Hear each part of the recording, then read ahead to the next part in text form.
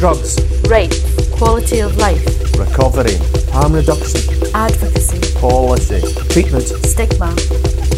Drugs Uncut, the Scottish Drugs Forum podcast. Hello and welcome to Drugs Uncut, podcast for informal but informed conversation about all things drug related. Regular listeners of the podcast will be aware that we haven't recorded an episode for some while, so we're delighted to be back today. My name's Kirsten Horsburgh. I'm Director of Operations at Scottish Drugs Forum, and I'm here with my colleague Austin Smith. Hello, Austin. Hello, I'm Austin Smith. We've all got new job titles. My job title is something along the lines of the Policy, Practice and Communications Lead for Scottish Drugs Forum. So we're delighted to be back today with two of our colleagues. We're here with Chris Messenger and Louise Aitken, who will get to properly introduce themselves in a moment. But we're back because there has been a lot going on over the last while since we recorded an episode, but we thought it would be a really nice way to bring the podcast back to talk about a really specific programme of work in the organisation and a really kind of hot topic at the moment, which is all about employability, particularly with a lot of the difficulties that we're seeing in the drug sector workforce at the moment. So an ideal opportunity to raise the profile of one particular project within Scottish Drugs Forum, but also to talk about some of the wider issues. So Austin, you'd had some thoughts on the focus for this episode. Yeah, it was just thinking about employment and employability are still regarded as something new in the drugs field or something that's tangential to people's recovery or treatment. And I was kind of reflecting on that, why is that? I suppose part of it is because of the link between having a drug problem and being in poverty. So in communities affected by poverty in Scotland, unemployment's normalised and you're regarded as a usual thing. And so if somebody's got a drug problem and living in a community like that, it's just an expectation, well, that person will be unemployed and they'll be unemployed until they address their substance use issues or whatever issues they have. But, when we go back and you look at the literature in terms of the evidence base, the early work in methadone way back in the 60s in New York, a lot of those people were working. They were expected to work because society expected them to work. They didn't have the same welfare system or benefit system that we have in the UK as a safety net. And work was normalised. People had to work and did work. And even more recently, you hear of projects elsewhere, particularly in North America, where people who've got an active drug problem work. And they work in all kinds of situations depending on their own personal circumstances. But the idea that somebody who has a drug problem cannot work, or that somebody who's in treatment cannot work is something that's local to us. And a kind of maybe a UK perspective. And also that allows a kind of stigma to grow, a stigma maybe as a natural base, if you like, or a wider base, but particularly around work where people think that not only people can't work, but they shouldn't work and they shouldn't be part of the workforce. And people like this, people who have a drug problem, those people cannot work with us, whereas it's more normalised for people who've got other issues in their life to be in the workplace. So this is all at the beginning stage. How do we work with people who've got develop a substance use problem and people who've had a substance use problem? How do we include those people within employability programmes and within the wider workforce? Yeah, and it's felt like there's been a bit of a theme over the years of involving people who use drugs in a lot of different projects within the sector, but generally always as volunteers. And although we're not specifically focusing on this today, but we have supported a programme of peer naloxone work across the country through a specifically funded project. And what that's really tried to do is challenge this narrative of people only being able to volunteer or people, not being able to commit to regular work. It's a real culture shock as well for a lot of areas that, we're suggesting that people be paid as sessional workers. So using their own personal living experience, so people who are currently using drugs and trying to get them jobs even as sessional workers within areas because they have such a great reach as well and credibility in communities. But we've seen a bit of a steer towards giving the sessional work to people who maybe had a history of drug use rather than people who were currently using. So I think we've still got a long way to go when we look at particular opportunities for people who are still using. But you're right, I think things are definitely changing. There's definitely much more of a focus now on trying to get more opportunities for people, like having much more of a lived and living experience in the workforce as a whole, rather than it just being a bit of an anomaly and maybe having one person in the whole of a workplace, but actually having real representation from people is so important. Yeah. Well, I mean, that's one of the things that's been disappointing about the recovery agenda in Scotland, the way that's developed over the last 10 years or 15 years has meant there's a lot more volunteering, but the kind of the payment of people and the idea that I think we get stuck with the notion that people were giving something back or whatever in a phrase it's, I feel quite uncomfortable with. But that's the notion, and that somehow, employability is part of somebody's rehabilitation. But actually, it's also a way of keeping people in touch with non-drug using communities, groups, peer groups and so on. Yep. So I'm going to bring in our colleagues now to introduce themselves. Can I also say, so we're in a really posh podcast recording studio today. Regular listeners may realise that our audio quality all of a sudden sounds a bit better, but we're all feeling a little bit awkward. We're sitting with our mics and our fancy headphones and everything on, so it's really nice to be back. And this will be, now that we are back and we've got a proper place to do our recordings, we will be putting out more regular episodes and getting back in the swing of things. But Chris, welcome to Drugs Uncut. Would you like to introduce yourself, please? Absolutely. Thanks, Kirsten. I'm Chris. I'm Programme Manager for Employability and Work-Based Qualifications in SDF. I've worked in various roles for the organisation since 2010. I've always been supporting the delivery and development of the Addiction Worker Training Programme in some way. And in my current role, I oversee AWTP, but also our SQA-approved Learning Centre, which develops and delivers work-based qualifications for the sector. And it's the Learning Centre that offers the SVQ element of the AWTP programme that we're talking about today. Great, thank you. Louise. Hi. Hello. I feel a little awkward with my big microphone You and look my great. headset. Hi, my name's Louise Aitken and I am a Peer Research Development Officer with the SDF.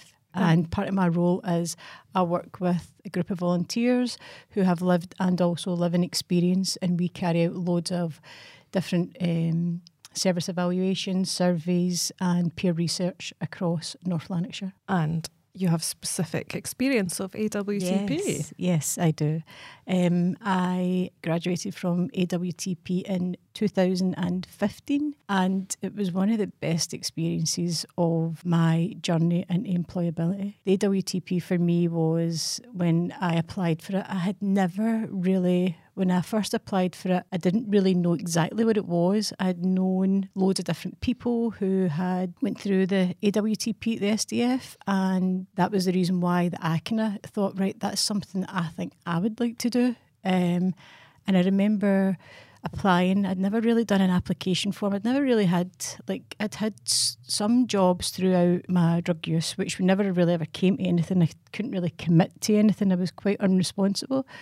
And I remember going for my interview and Chris was in my interview and I was so nervous. I was one of the first in the morning. I still remember it, sitting in the office, and Catherine came out and gave me a list of questions and stuff.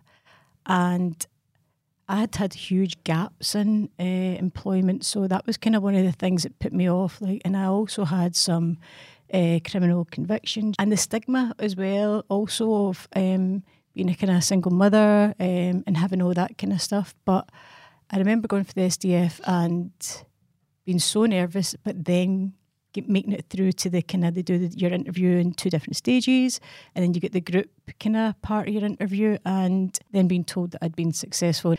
I think one of the things, I'd never had any qualifications at high school or anything like that, so that was one of the things I felt a bit anxious about the kind of studying part. I'd always been on benefits, and I think just even for me, like basic things, learning how to pay bills and the studying, but you get tons of support. You get your peer support. Well, when I done it, I don't know if it's changed much. I don't think it has, but you would get your peer support. You would have a mentor in your placement. You would have your SVQ assessor, and we had like SVQ days where you could all kind of chat with each other and kind of see how everybody else was getting on. So you didn't feel that kind of like alone or isolated, you know what I mean, in your kind of process. There was tons and tons of support. Yeah, I mean, even just simple basic things for me. Like I remember getting on my placement and I used to get regular like supervision, and I used to shy away from answering the phone. See, just having that no confidence of even to answer a phone because your telephone manner. Am I going to say something wrong? And I was just supported with wee things like that as well. Do you know, I had an amazing experience with AWTP. I met loads of people. I managed for the first time in my life to gain a qualification, like thinking, I'll never be able to do this. I'll never be able to do this. And actually doing it and achieving something and going on to employment after that, like full-time employment after completing AWTP. And one of the things that I found was the coordinator at the time that was coordinating the AWTP, they had also gone through the AWTP. So for me, that inspired me as well. Do you know, it was like, well, if they can do it, I can do it. And that gives you that bit of hope and the inspiration also. And one of my placements, when I had completed the AWTP, one of my placements that I was in, it was like in a frontline drug service in Glasgow, and they offered me employment. And I had also been in that service as a service user, and I had known some of the staff from being in there and being at probably one of the worst, lowest points in my life, and then getting in there to work alongside those people and seeing that the job that they really do. And through that, I kind of got other opportunities. I was in there as a support worker. And then I moved on to a criminal justice service as a practitioner. And then I kind of went into homelessness and mental health.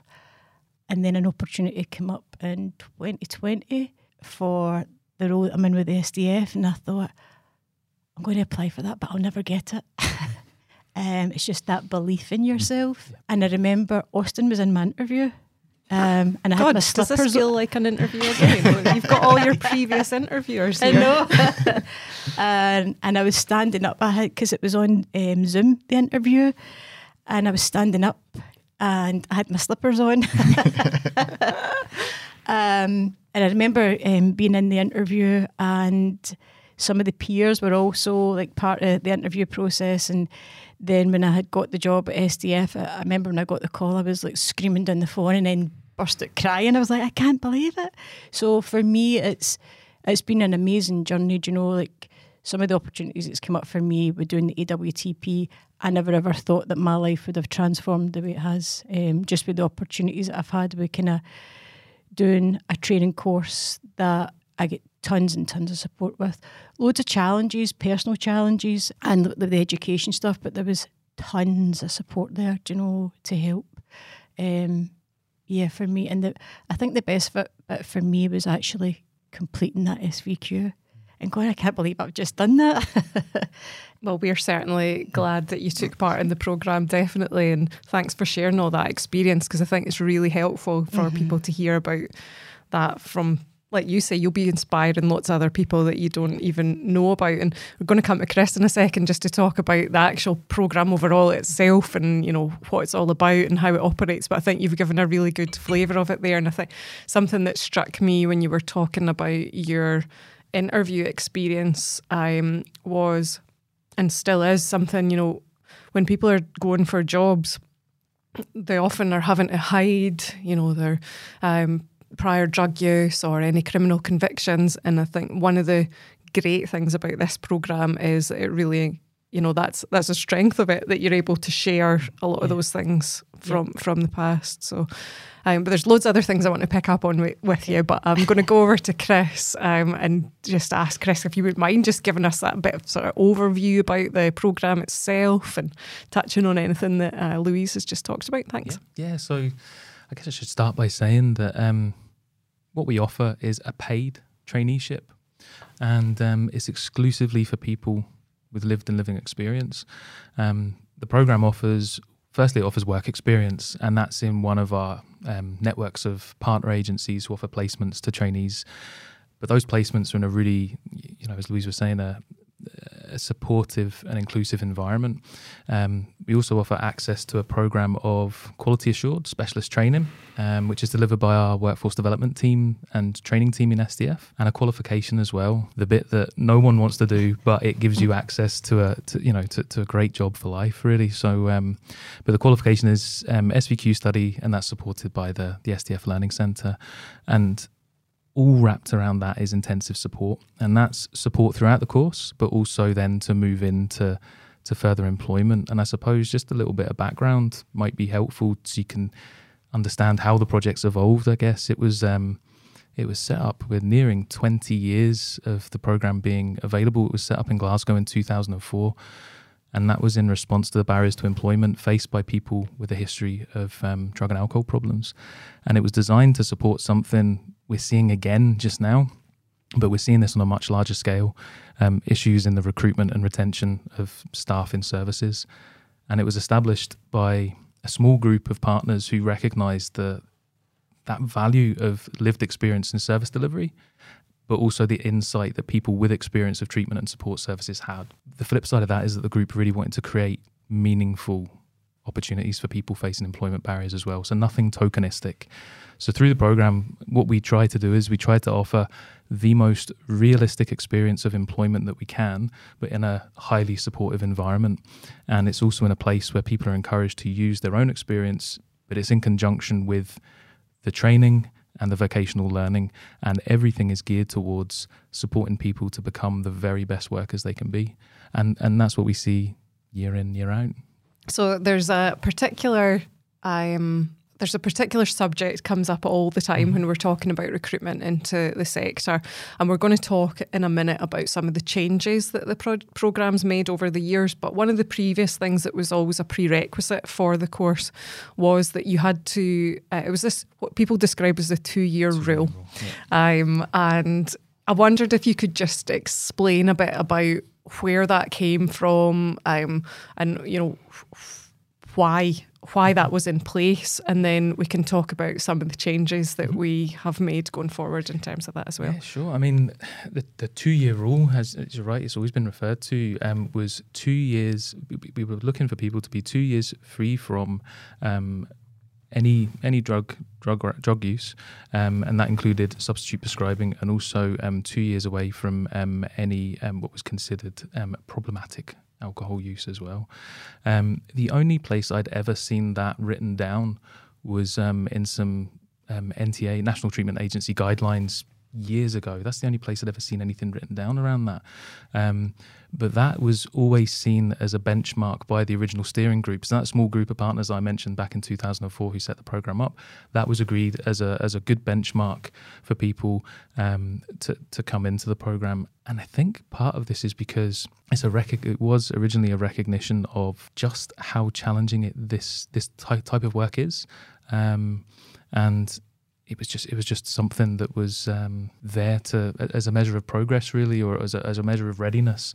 The change that we've recently made is that we're recognising just how resilient people are, and we're looking for people to be at a stage in their lives where they feel ready for employment. Really, that's what we're looking for now. Yeah, I think it's a really, really positive change going forward. I think the developments that the programme's made over the years, I think, the placement providers were always very keen that there was that specific period as well for people to have had that 2-year period of abstinence. But I think times have changed quite a bit now, and we need to move with the times. And certainly, I think it's very positive that we're moving in this direction. But I just wondered, Louise, from your perspective, in terms of your involvement with the programme before and how you see things moving now, how do you feel about that change to removing the 2-year side of things and being open just to assessing people on their readiness for employment and their readiness to work in this sector rather than having any specific arbitrary timescale? Yeah, I think it's a really positive change for anyone, because who are we to say, oh, you're not at 2 years away from any kind of problematic drug or alcohol use, so you can't really apply. But as Chris is saying, someone who feels ready to go into employability, I think it's a really positive change for the programme, for anyone that is thinking that, oh, wait a minute, that's something that I think I could do or that I would be interested in. I think it's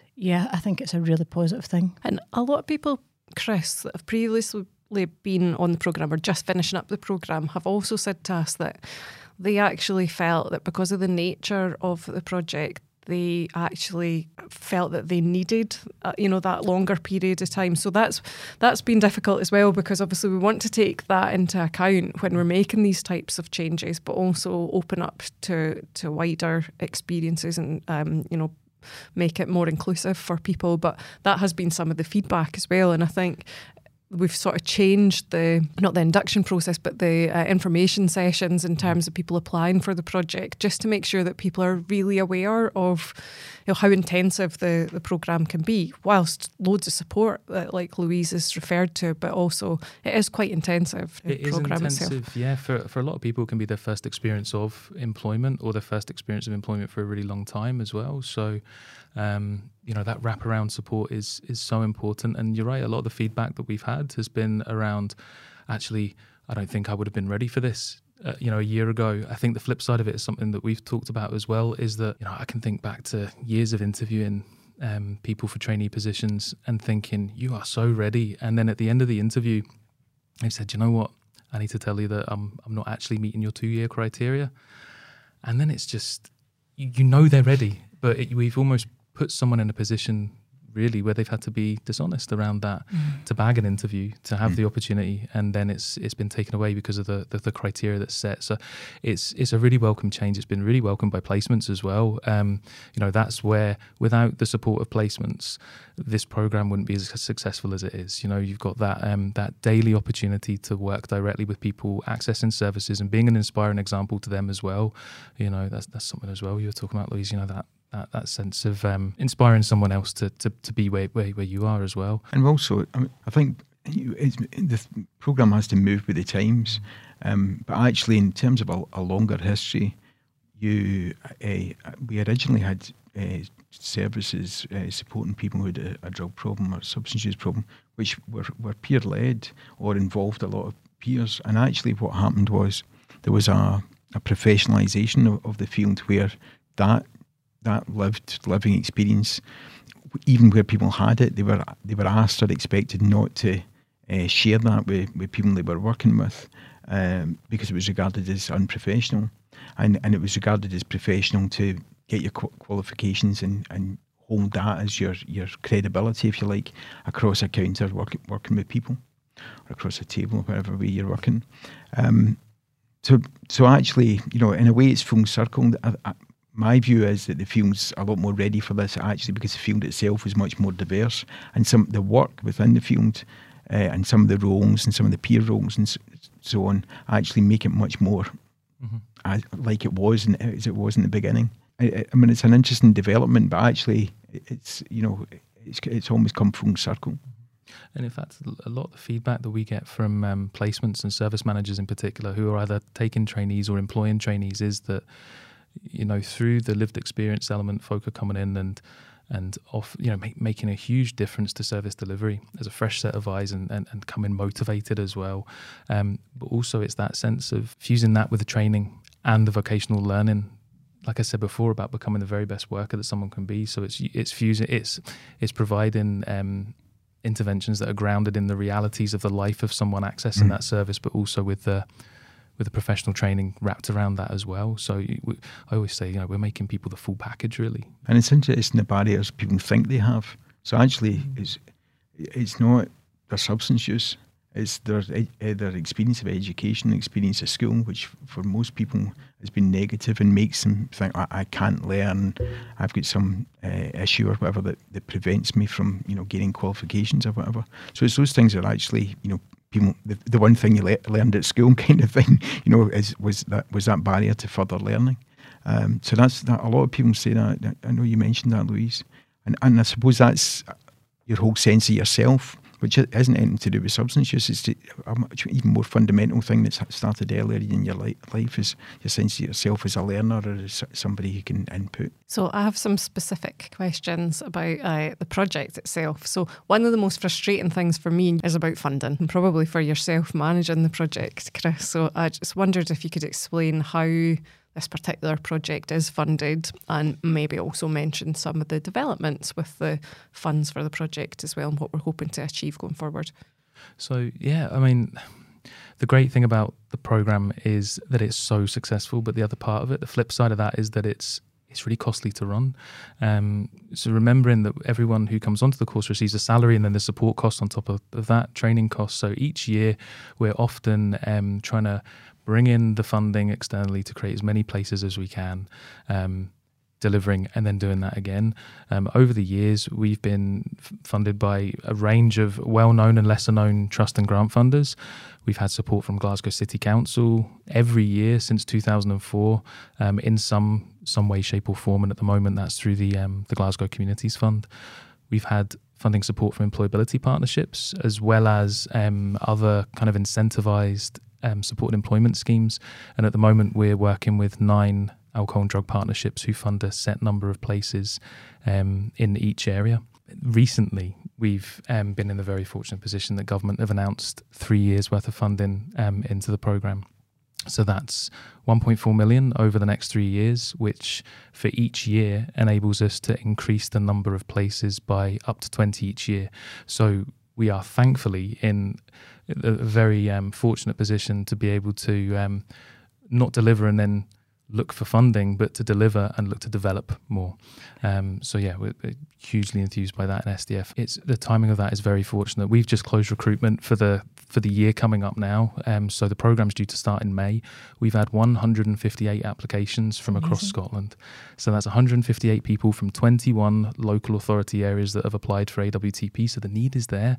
That's 158 people who feel ready for employment through a traineeship like this, and so each year we will continue to offer the sector a group of people who are ready, motivated, well trained, with lived and living experience to work in the field. Yeah, and that's been the most applications that we've ever received for the programme, isn't it? And probably in part due to the changes of the requirements as well for people to be able to apply, which has been a real positive as well. But I think it also goes to show the potential for this project. Obviously there's 158 people have applied, but there's going to be a lot of people also disappointed because there won't be the funding to put everybody through the programme. So I think for me, when there's such difficulties with the workforce at the moment, there's so many vacancies, there's issues with retention in terms of staffing. There has to be a better pathway for areas to look at. There's so many people who want to work in this sector that have absolutely got the right skills and abilities and that are, keen to come on this type of project. I think there's definitely a disconnection in terms of how we're getting those people into these vacant posts. So we can do a part of it by the numbers of people we're able to put through this programme, but we could definitely be filling up a lot more vacancies if there was more investment in getting people through the project. So I think this programme really feeds into the definite need to improve workforce development across Scotland. I don't think the outcomes for AWTP are comparable with many other support employment programmes that are out there. As I touched on earlier, this is coming into our 20th year almost. We refine the programme each year. We listen to people who've gone through the programme and we look to make changes each year, but we've maintained a 90% completion rate. So not including the 20 trainees that are on the course at the moment, we've had 349 people go through AWTP. 90% have completed, and of that 90%, over 85% have then got jobs in the health and social care field. You can also look at the sustainability rates of the programme as well. The last tracking exercise that we did showed that it was 97% of people who had completed the programme as far back as 2004 had sustained their employment, and nearly 30% had moved into promoted posts. And obviously we talked about the health and social care qualification as well. It opens up so many different pathways. A lot of people go into work in drug and alcohol treatment and support services, but other people go into work in homelessness and housing support and mental health and community justice. So there's a whole world of social care available to people. And, you know, several graduates come back to work with SDF too. And because we're well connected with trainees, we know that a lot of people go on to further study. So a lot of people go on to do a higher level of vocational qualifications or in leadership and management, because now they're managing services as well. So the possibilities are endless, you know. But I do think we're missing a large proportion of people, though, who have lived experience, want to work, but don't necessarily want to work in the field. So I think there's opportunities, and hopefully with the funding that we have and the breathing space that we've got, to look at taking this tried and tested model and using it in alternative fields as well. It's interesting that the national investment took so long to arrive. And I know, that was always something that, you know, we would have wanted. But it's interesting because, as you say, it's consistently been successful in terms of those, you know, crude stats of outputs, which of course are only part of the story. There's a whole human side to that as well. But in that sort of, the way an accountant would look at it, it's a sound investment. But actually, the government funding's come along, or the national funding's come along in the face of the workforce development issue and the retention of staff and the recruitment of staff within the field, which is an interesting thing where, you know, it's still that workforce stuff is still separate from the recovery stuff, which is separate from the treatment stuff. So there's a lack of that kind of holistic thing where people see all those connections. And I know SDF have worked hard over the years to make sure that the minister's there at the graduation ceremony at the end of the programme, and that always goes well. But that the thought process has never really followed it, and we've not been able to drag people through seeing that whole wide picture and how it all connects up. It's a really complex thing, and, you know, even when Louise is talking about our experience, you realise even for individuals in the programme, it's a hugely complex thing. It's to do with your own recovery, your own situation, and your own personal experience, and reflecting back to, you know, things in your past, but also about, you know, sort of suddenly being able to build and think about a future. And it's a complex process. Can you remember the graduation event, Louise? How was that for you? Yeah, I mean, I was quite nerve-wracking, you know. I remember, like, everyone was kind of getting up and getting their certificate and things like that, but my family were there, which was dead important. And then kind of watching other people in their family and everybody being so proud. And but yeah, I remember they were like asked us to take like a kind of group photo, and I kind of went away at the back because I don't want anybody to see me. But yeah, I think kind of getting to the end of it, there's that kind of the fearful thing, right? This is, I've managed to get to the end. I can't believe I've done this and I've achieved this, and you get your qualification. But then it's like, what am I going to do? Because you've got all that support there, and now it's time to go on and kind of venture on into the rest of your journey, and kind of like some people were already in other jobs or getting into other jobs. So it's that kind of fearful thing about, I've achieved this, but what do I do now? And that's just the kind of start of it. Yeah, I'm dead passionate about the AWTP. I think it's an amazing journey for anyone who is thinking about getting back into employability, or even getting into employability for the first time, or wondering if, is this for me, or could I do this? I always, anyone that like asks me about it, maybe personally, or even when peers in work ask about it, I would encourage them to go along and find out now for the information sessions or look on the website. But I think it's a fantastic opportunity for anyone that's really looking, if they think that's what I would like to do. I would like to try and help people, or do you know, if that's what they think, if they think they'd like to do social care or anything like that, then definitely go for it. And now we'll be able to direct them to hear you on the podcast as well, to talk about your experience. But you mentioned something else when you first spoke about it, and it was your first placement, and it was somewhere that you'd also accessed while you were using drugs, and maybe when you weren't feeling at your best. And I just wondered how, if you could just talk a wee bit more about how that felt, like going back into that type of environment but in a completely different context. I remember kind of because when you do the AWTP, they don't tell you like at the very start about where your placement is, and for good reason. And I remember kind of secretly hoping, I hope I get there, because when I was in there as a service user, I would see people that coming in who were doing the AWTP, and that was like when I was in there, that was one of the things I thought, that's something I would really like to do, because you see people coming in doing their placement. But when I went back in as a trainee, it felt a wee bit strange, but obviously I knew some of the staff as with being in there, and some of them were great. They were really supportive. But yeah, it did take a wee bit of getting used to. I would find myself kind of playing pool or supporting the kind of residents in there, because I had this maybe a bit of imposter syndrome of being in the office with the staff, because I didn't feel like a member of staff. And I don't know if that's maybe a kind of lack of self-doubt or confidence or a mixture of that. But yeah, it took a bit of time to kind of build on that confidence, really, of, right, you're a staff member, but I also liked to be out and supporting the residents at the same time. So that did take a wee bit of time. But yeah, I just kind of had to find my feet, and I would always encourage more people to get out of the office anyway. Definitely. And getting better at pool was actually better than sitting in the office. I'm terrible at pool. But yeah, no, it did take time to kind of get into the role of support worker. So I think, there can be, we've talked about some of the challenges that people face prior to employment and then also on the programme. I think one of the biggest barriers, which doesn't necessarily stop after life on AWTP, I suppose, is around convictions.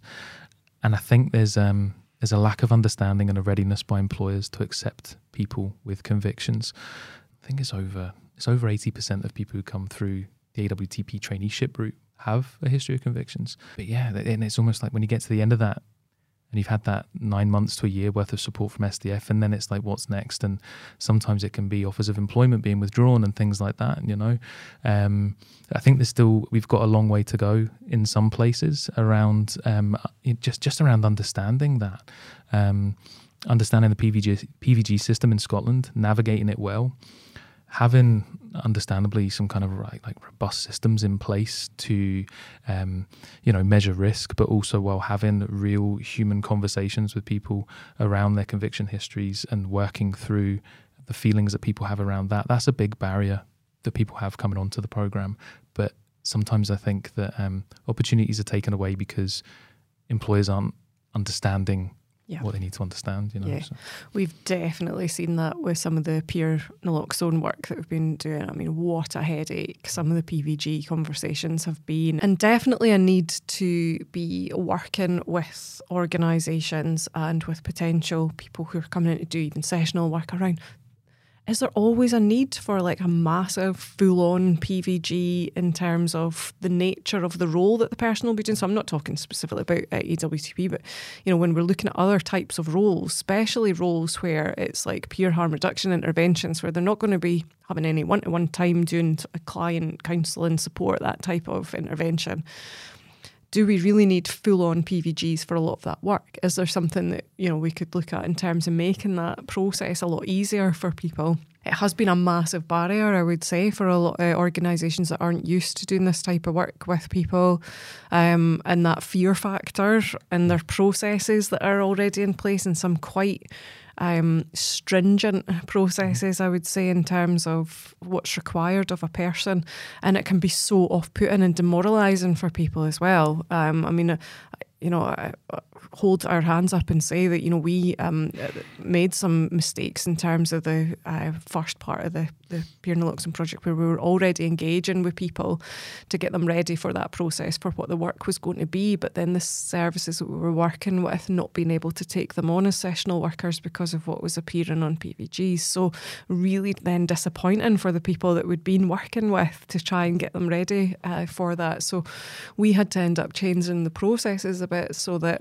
we weren't going to be doing a lot of work with people until it was secured that they were going to be getting that position. So yeah, really difficult. And I'm sure Austin's going to jump in and say something on this as well. But once we've talked about that, let's have a moan about benefits and and sometimes the barriers that are put in the way of people getting employment because of a perceived effect on people's benefits. But Austin, were you going to mention anything about PVG? No, I wasn't in the PVG side. I was okay. thinking, unusually it falls to me to say something positive. Oh, sorry, I didn't realise I was turning into you for a moment. But no, it was I was just thinking, reflecting about why some of the big employability training providers haven't done something like the AWTP, some kind of version of it, and I suppose that's that stigma thing we're talking about. A fear of working with people whose backgrounds people don't feel they understand or have insight or they can't offer support. But I also, I worked 25 years ago or so. I finished working in an employability, a kind of mainstream employability program, and in that large organisation, I eventually ran a very small project that worked with people who were long-term unemployed and had another identifiable issue. So they had a mental health problem, or they'd a substance use problem, or they'd been homeless or whatever. What I remember from that, my reflection in that, is that large provider of employability services, I can understand this. I don't want to sound as if I'm condemning people, but their perception was that people who had a drug problem, specifically a drug as opposed to an alcohol problem, maybe didn't have a lot of employment history, maybe didn't have a lot of qualifications or education, would be grateful, I think was probably the word they would use, to have some kind of very low-level job in, what we call entry level job, a job that most people would get when they left school or maybe left college or university, at very early stages of your employment. Because they didn't have anything on this, they had a blank CV as far as they were concerned. So I think what the programme picked up early, just because people had more of an insight than that, was that there's two things: that people have huge potential, they've got a huge thing amount to contribute, and also people have huge aspiration. So although we talk about all the barriers, and obviously the program's a support program and it's trying to help people overcome barriers, you're always working with people who are motivated, have potential, and aspire. And I know that can come and go with people day to day. Chris, when you're supporting individuals, people can go through bad times or feel down or whatever. But that's the huge asset of the program, that it runs consistently all the way through it. So can I talk about the B subject? Yeah. So you can go on with your complaining. Well, it's important to be realistic about this, and I think and we also had some issues with this in terms of the sessional work stuff. People worried about taking on a sessional role because they thought it might affect their benefits. So. And then workers having a real misunderstanding, so then not able to explain to people that actually you can earn up to a certain amount before it affects any of your benefits. But also, Chris, in terms of the salary for AWTP trainees, it is a trainee program, so it's like a sort of apprenticeship training program. So it's not a full salary that you would get when you move into your full-time employment or whatever it is you go on to do. But the salary is also set at a level so that it does enable people to still be on specific benefits as well. Isn't that the case? That it can help in terms of that. Yeah, that's correct. And what we do, Kirsten, is we bring in specialist services around that can advise folk around in work calculations as well. Yeah. So people aren't at any kind of disadvantage in taking on employment. That's the key thing. You don't want people to go, actually, I'm better off not working, so I'm not going to take this opportunity, take this chance. For many people, though, it is for a lot of people, they're almost removing themselves from the perceived. I say that with a heavy underline, perceived comfort of the welfare system, to take a chance on a 9-month job. 9 months? How many people go on a 9-month job? But almost trusting that through the the support they're going to get, and everything they're going to put into it, and the qualification they'll come out with, the experience, then move into full-time employment. It's a very brave thing to do. But yeah, we come into criticism sometimes because of the level of salary that we offer. We offer that level of salary so that people can top that up through their benefit, and that people can take that step into employment or to supported employment. Yeah, it's like a stepping stone towards full employment, rather than, you know, taking a massive leap and coming away from something that's, you know, maybe been a big part of your life in terms of the welfare system. So did you have any thoughts at all on any of that side of things, Louise? Yeah, for myself, when I started AWTP, that was like one of the things I thought about. Am I ready to kind of have because I'd been on benefits like all my life. Am I ready to kind of step away from that and go into the kind of world of working and being responsible where I have to pay bills? But yeah, that was, for me, that was a huge decision because it's something that I had never done before. But we also used to have someone that used to come in to the AWTP and chat about benefits and things like that with myself and some of the other peers that I'd done it with. So you always had that kind of reassurance there. When I decided, like, it was when I got the offer and I'd thought about now the kind of coming away from all of that, the kind of benefits for me was that kind of safety kind of crutch. And I made the decision, like, I'm going to go for this because it was something that I really wanted to do, and I wanted to try and get into employability, get the qualification. Didn't really know how I was going to do it, but I knew that's what I wanted to do. Yeah, good stuff. And I think we definitely can't underestimate how much support and knowledge people need around that system as well, because it is a complex system, benefit system.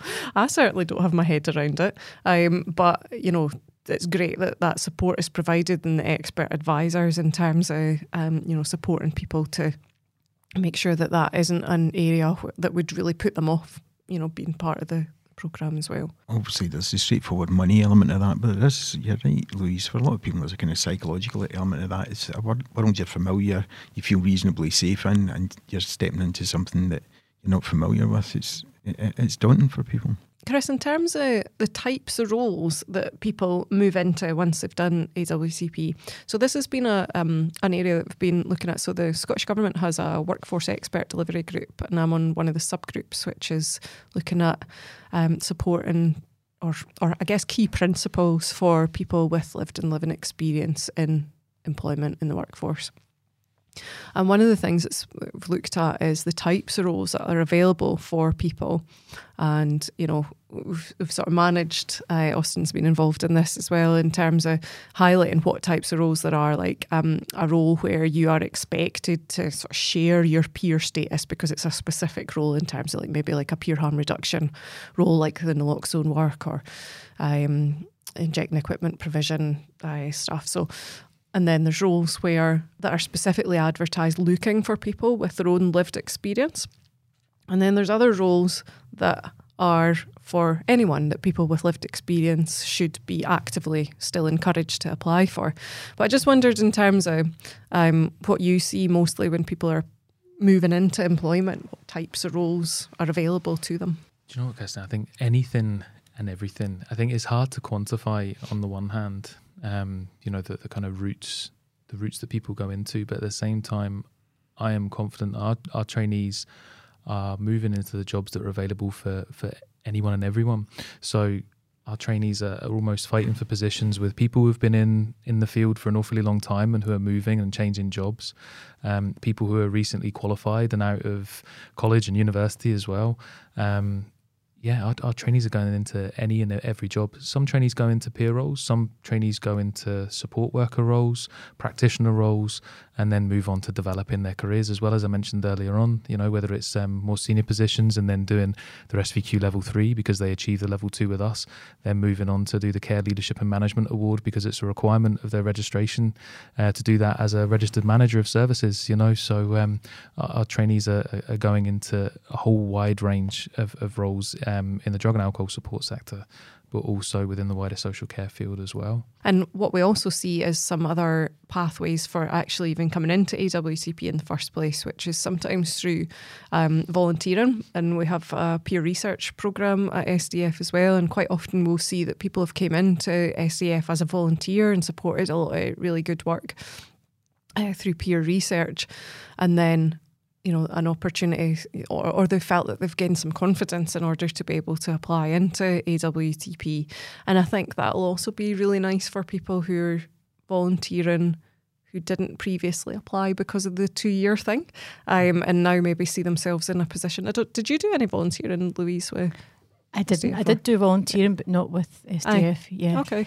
Yeah. And through volunteering, that was one of the kind of ways I learnt about the AWTP and people that had done that before myself, and obviously been in a service. But yeah, I did do volunteering, which helped with now they kind of building the confidence and things like that. But for myself, working with peers in SDF as a peer researchers, this year, one of the peers that I supported and worked alongside with, they gained employment with the AWTP. So it was like one of the kind of first volunteers that came on board for I had started. So you get that kind of nice.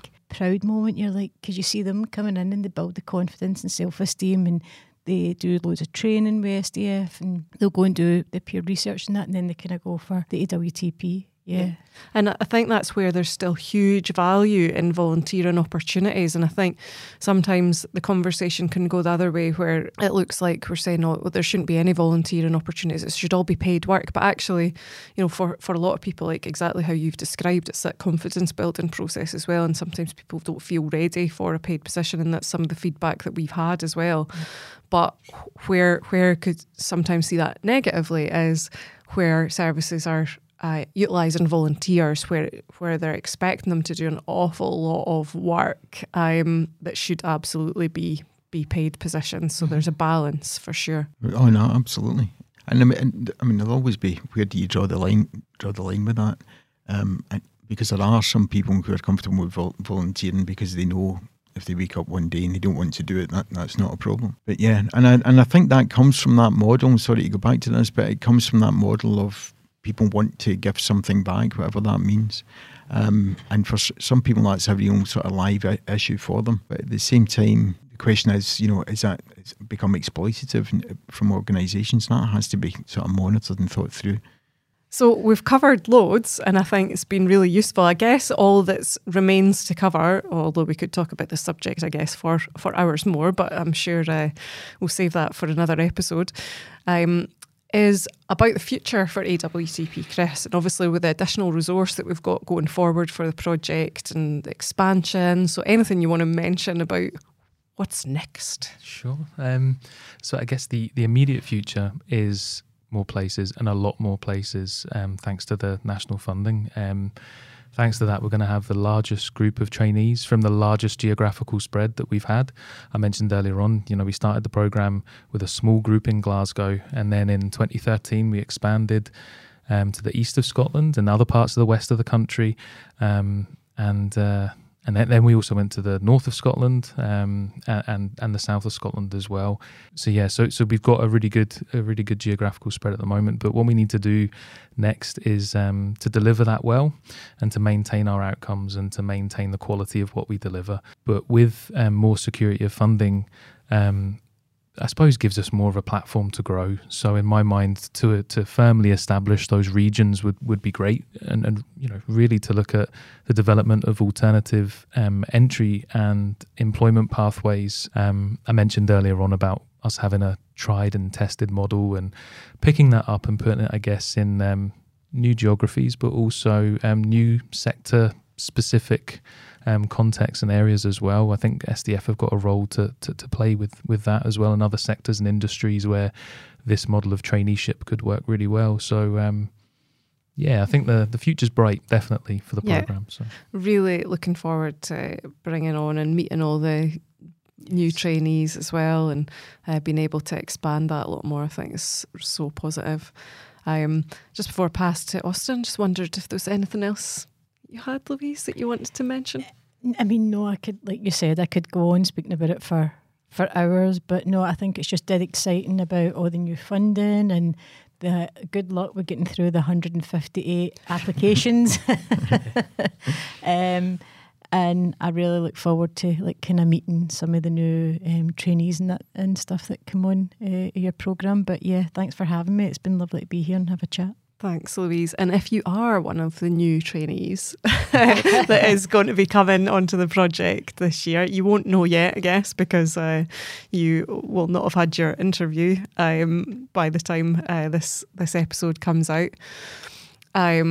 But yeah, we really, really look forward to welcoming you to SDF. But over to Austin. It's left to me to thank our guests today, Louise and Chris, for sharing their experience and their insight. It was really helpful. Thank you very much for doing that. And to say goodbye with the promise that we have planned, we have a programme of podcasts we are planning, and we promise to do these more regularly now that we've got a fancy studio to do them in. Thank you very much. And yes, if you have enjoyed today's episode, please do subscribe to our podcast through whatever channel you listen to it on. And we look forward to seeing you next time. And thank you so much to Louise, Chris and Austin. Thank you. Thank Thanks. you.